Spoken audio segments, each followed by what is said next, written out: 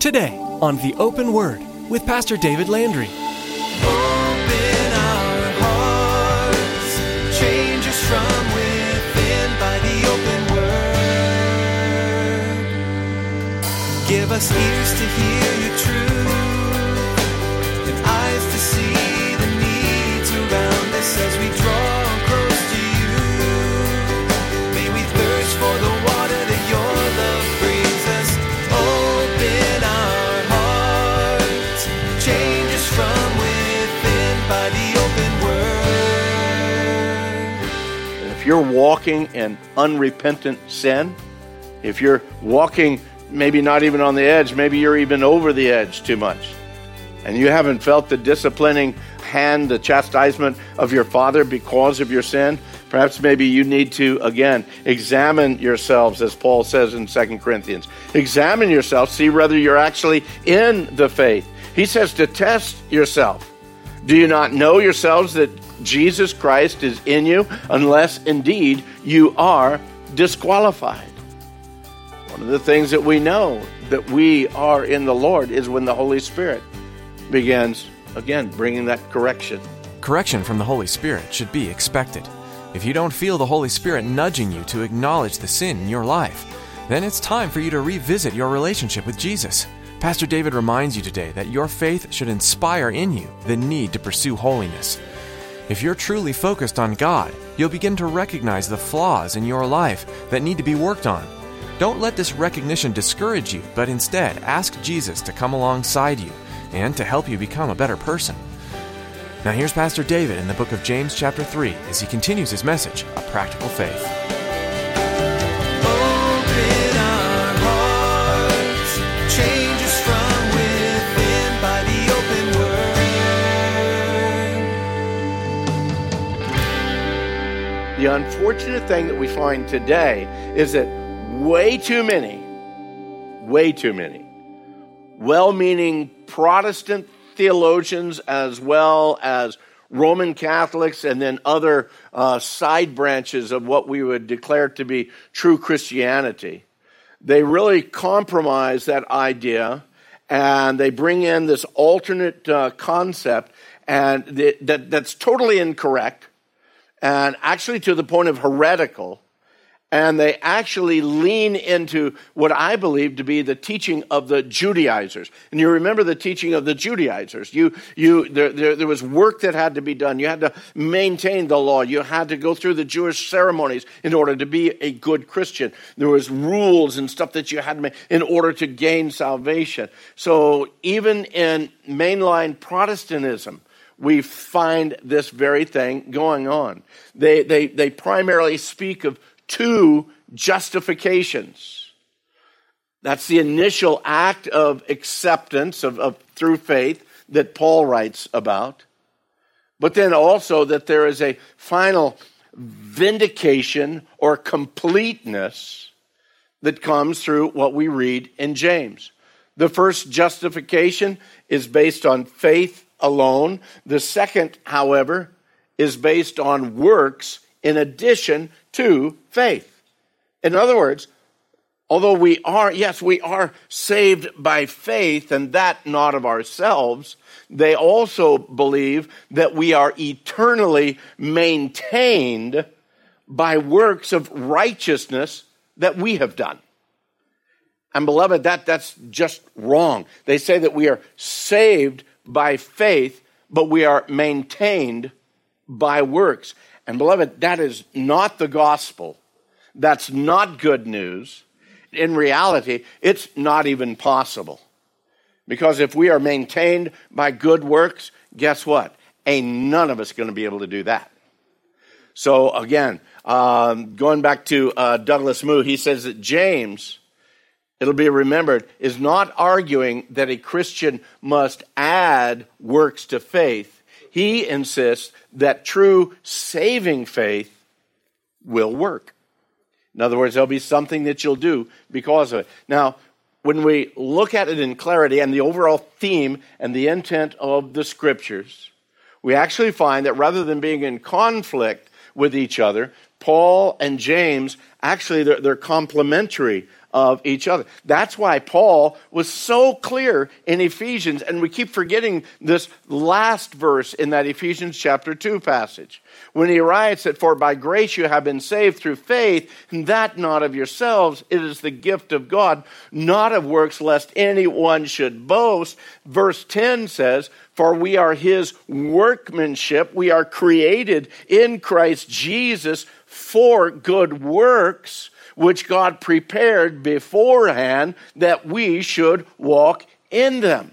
So you see, Paul isn't saying anything different than what James is saying. How can it be any clearer than that? It is grace alone, through faith alone, that we're saved. We are brought into that relationship with God through faith in Jesus Christ. But as we are saved, the Holy Spirit takes up residence within our lives. And as he comes into our lives, he brings with him that ongoing and continual work of regeneration, drawing us, empowering us to work in obedience and faithfulness to the Father. Day to day, moment by moment, we're called to walk in obedience, doing the will of the one who saved us, who purchased us with the precious blood of his dear Son. It's an ongoing work of maturity within our lives that is called sanctification.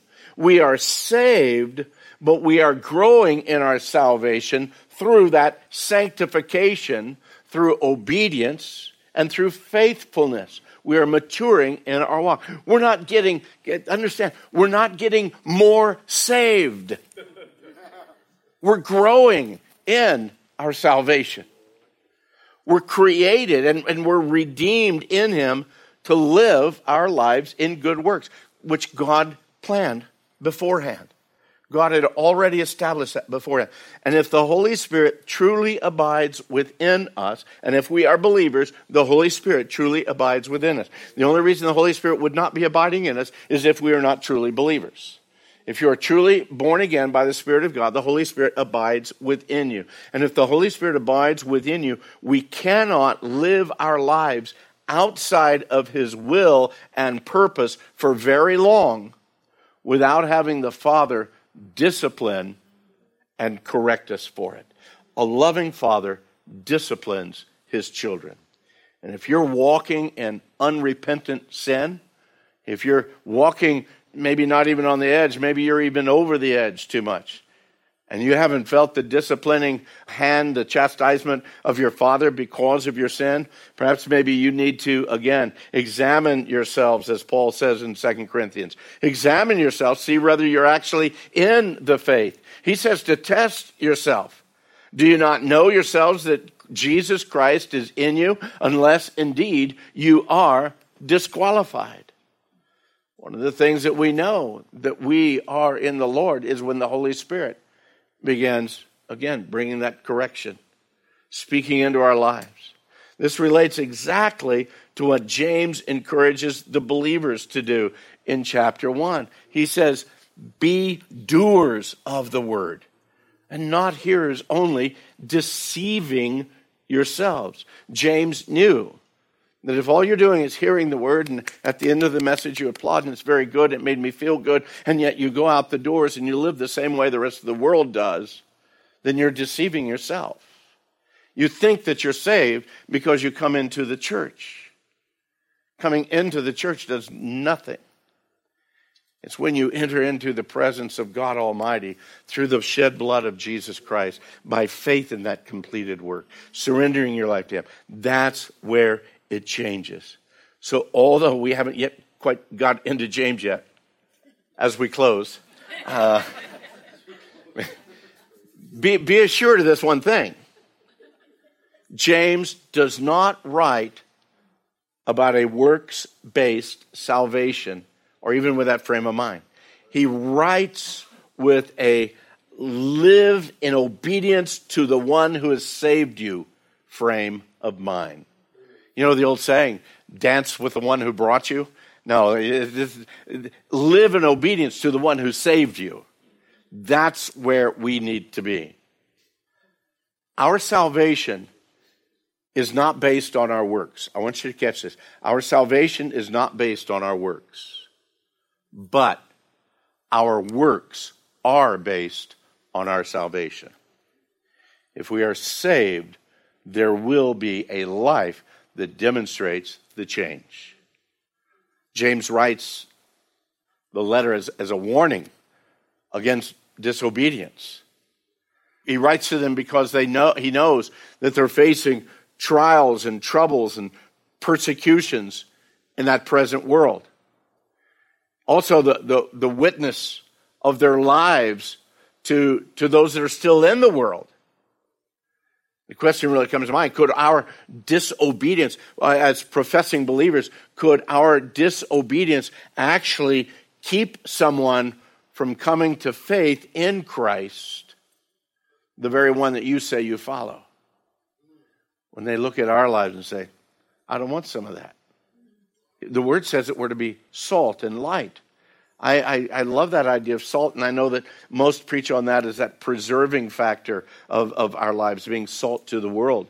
But this world is not going to be preserved. This world, just as Ken Ross shared with his son, it's all going to burn. I look at it as we're salt. We're making other people thirsty for what we have. That we're drawing people to it. And are we that way? Or do our lives actually show that? That's what I see the book of James being all about. So let's look at the book itself. It's one of the earliest books to be written. It and Galatians were probably Galatians by Paul, the book of James by James, the half-brother of the Lord, both written probably about the same time, the late AD 50s, maybe 60. Written directly to Jewish Christians undergoing a lot of trials and persecutions, even early on in the church. His words to them, his instructions, I believe even speaks to our hearts, even to our lives, even today in the 21st century. I think that we can look at this and we say, oh man, that talks to me right there. Oh, that's a struggle I have right there. That's my battle right there. And I know that none of us today in the 21st century, particularly here in America, have a problem with our tongues. Amen? Amen. Let's move on. Okay. His style, James's style of writing, is very much like the wisdom literature of the Old Testament. The books of Psalms and Proverbs, Ecclesiastes and Job. Just a bunch of, at first glance, it looks like just these random instructions and directions, these words. It contains a ton of biblical wisdom as well as these words of encouragement during these times of trials and temptations. It appears almost like random thoughts. And because of that, it really is hard to outline in any kind of a general way. As I was studying through this, you can look at 10 different commentators. You're going to have like 12 different outlines of the book of James, of how to outline it, because, again, the way it is. One author speaks about the fact that basic to all that James says in his letter is his concern that his readers stop compromising with worldly values and behavior, and to give themselves wholly over to the Lord. He speaks of spiritual wholeness as being the central concern of the letter. A lot of what he says, a lot of what James says here, it's interesting. It correlates right with what Jesus speaks to the multitudes on the Sermon on the Mount. Remember the Sermon on the Mount, the Beatitudes back in Matthew chapter 5 and 6 and 7? Well, keep your place in James. Turn back to Matthew 5, if you would. Again, it's amazing. And again, it speaks very much, I believe, of him being the Lord's half-brother. I could almost see James as a non-believer sitting back on the very edge of the hillside, listening to his elder brother teach the people, and just smirking at the whole thing. And then all of a sudden, now that he's saved, those words coming back to him, and as he's writing them out. But James tells us in chapter 1, verse 2, he says, My brethren, count it all joy when you fall into various trials. But in Matthew chapter 5, look down in verse 10. James says, count it all joy when you fall into various trials. Jesus says, blessed are those who are persecuted for righteousness' sake, for theirs is the kingdom of heaven. Blessed are you when they revile you and persecute you and say all kinds of evil against you falsely for my sake. Rejoice and be exceedingly glad, for great is your reward in heaven. For so they persecuted the prophets who were before you. Down in Matthew chapter 5, verse 48, Jesus says, therefore you shall be perfect, just as your Father in heaven is perfect. Well, James tells us in verse 4 of chapter 1, but let patience have its perfect work, that you may be perfect and complete, lacking in nothing. In Matthew chapter 7, down in verse 7, Matthew 7, verse 7, Jesus says, ask and it will be given to you, seek and you will find, knock and it will be opened to you. For everyone who asks receives, and he who seeks finds, and to him who knocks it will be opened. Well, James in chapter 1, verse 5 tells us, if any of you lack wisdom, let him ask of God, who gives to all liberally without reproach, and it will be given to him. Back in Matthew chapter 5 again, over in verse 3, Jesus says, blessed are the poor in spirit, for theirs is the kingdom of heaven. In James chapter 1, verse 9, James says, let the lowly brother glory in his exaltation. Let the lowly brother glory in his exaltation, that he's humble and he's small, because he knows he will be exalted. There's a lot more in there. I'm going to skip through some of them. In James chapter 3, verse 17 and 18, James writes, but the wisdom that is from above is first pure and then peaceable, gentle, willing to yield, full of mercy and good fruits. It's without partiality and without hypocrisy. Now the fruit of righteousness is sown in peace by those who make peace. Jesus said in Matthew 5:9, blessed are the peacemakers, for they shall be called the sons of God. In James chapter 4, verse 10, humble yourselves in the sight of the Lord, and he will lift you up. And Jesus in Matthew 5, verse 3, he said, blessed are the poor in spirit, for theirs is the kingdom of heaven. Blessed are those who mourn, for they shall be comforted. Blessed are the meek, for they shall inherit the earth. Back in James in chapter 5, skipping over a few more here, but in chapter 5, verse 12, James writes, but above all, my brethren, do not swear either by heaven or by earth or with any other oath, but just let your yes be yes and your no, no, unless you fall into judgment. It's interesting, Jesus said the very same thing in Matthew chapter 5, verse 33. Jesus says in Matthew 5, verse 33, again you have heard that it was said to those of old, you shall not swear falsely, but shall perform your oath to the Lord. But I say to you, don't swear at all. Now, he's not talking about cussing here. He's talking about, I swear to you, this is how I swear in my mother's grave. I swear on. He says, no, you don't need to swear at all. Neither by heaven or for it is God's throne, nor by the earth, for it's his footstool, nor by Jerusalem, for it's the city of the great king. Nor shall you swear by your head, because you can't make one hair white or black. But let your what? Yes be yes, and your no be no. Where do you think James learned that? I believe from the Sermon on the Mount. He says, for whatever is more than these is from the evil one. I know that trying to go through this whole book of James is actually going to be like trying to take a drink from a fire hydrant, because there's like so much there.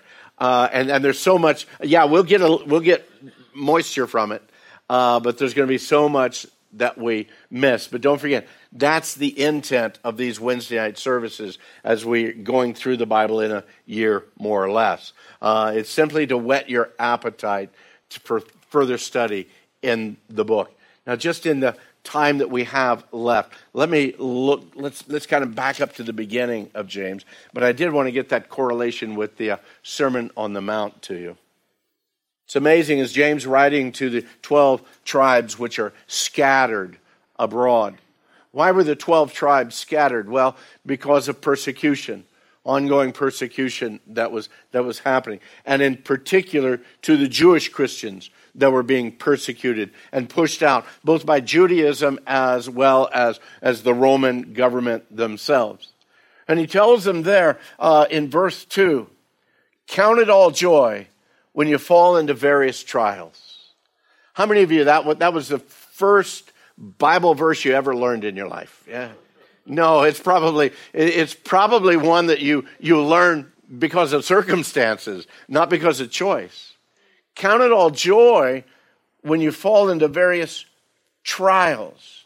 Trials. What is a trial? Difference between trial and temptation. Trial is something that makes it very, very difficult to be a believer. Trial is barricades and walls in your way. Trial is the ongoing current that tries to force you downstream with every other dead thing, and you're wanting to swim upstream for the glory of God. A trial is that tries to slow you down in your process of sanctification and of maturity. A temptation, on the other hand, is the thing that wants to knock you out of the game. Not just slow you down. It wants to knock you out of the game, make you ineffective in your walk and in your testimony.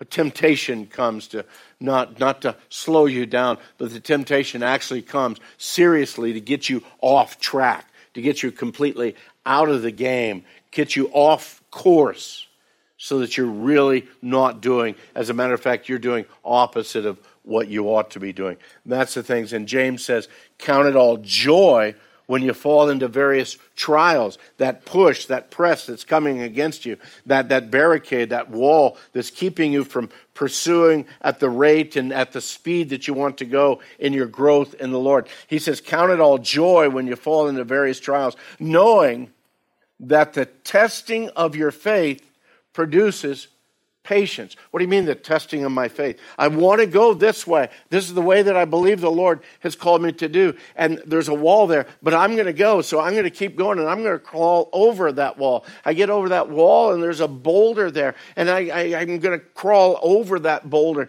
And knowing that the testing of my faith, it's testing my faith. And do I really want to do what he says I'm supposed to be doing? Do I really have that perseverance in my life that I'm saying, no, my faith says I want to go that way. He says it tests your faith, and in that testing of your faith, it produces patience. Oh, but let patience have its perfect work.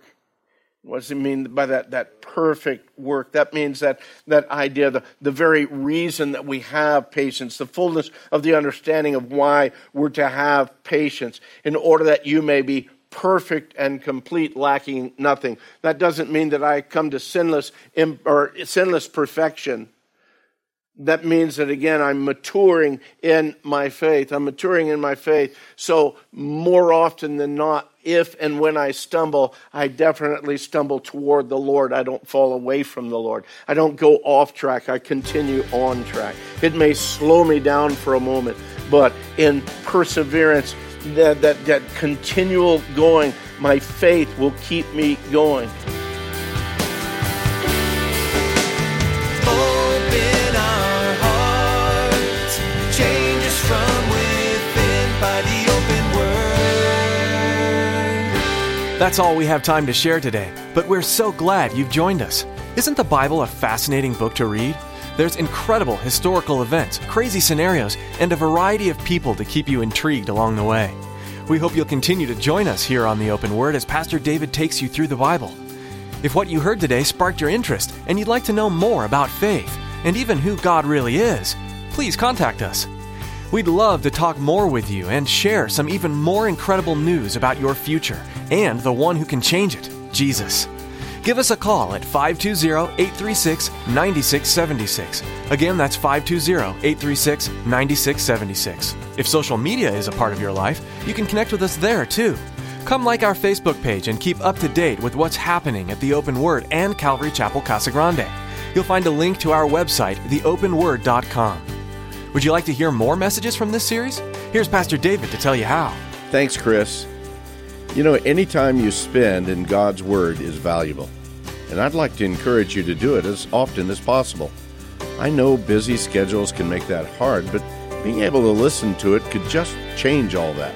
All of the messages I've shared from the Bible here on the Open Word, they're available to you to listen to online at theopenword.com. Feel free to download them and even share them with anyone you think would benefit. That website again is theopenword.com. Thanks, Pastor David, and thank you for tuning in to The Open Word. Make us more and more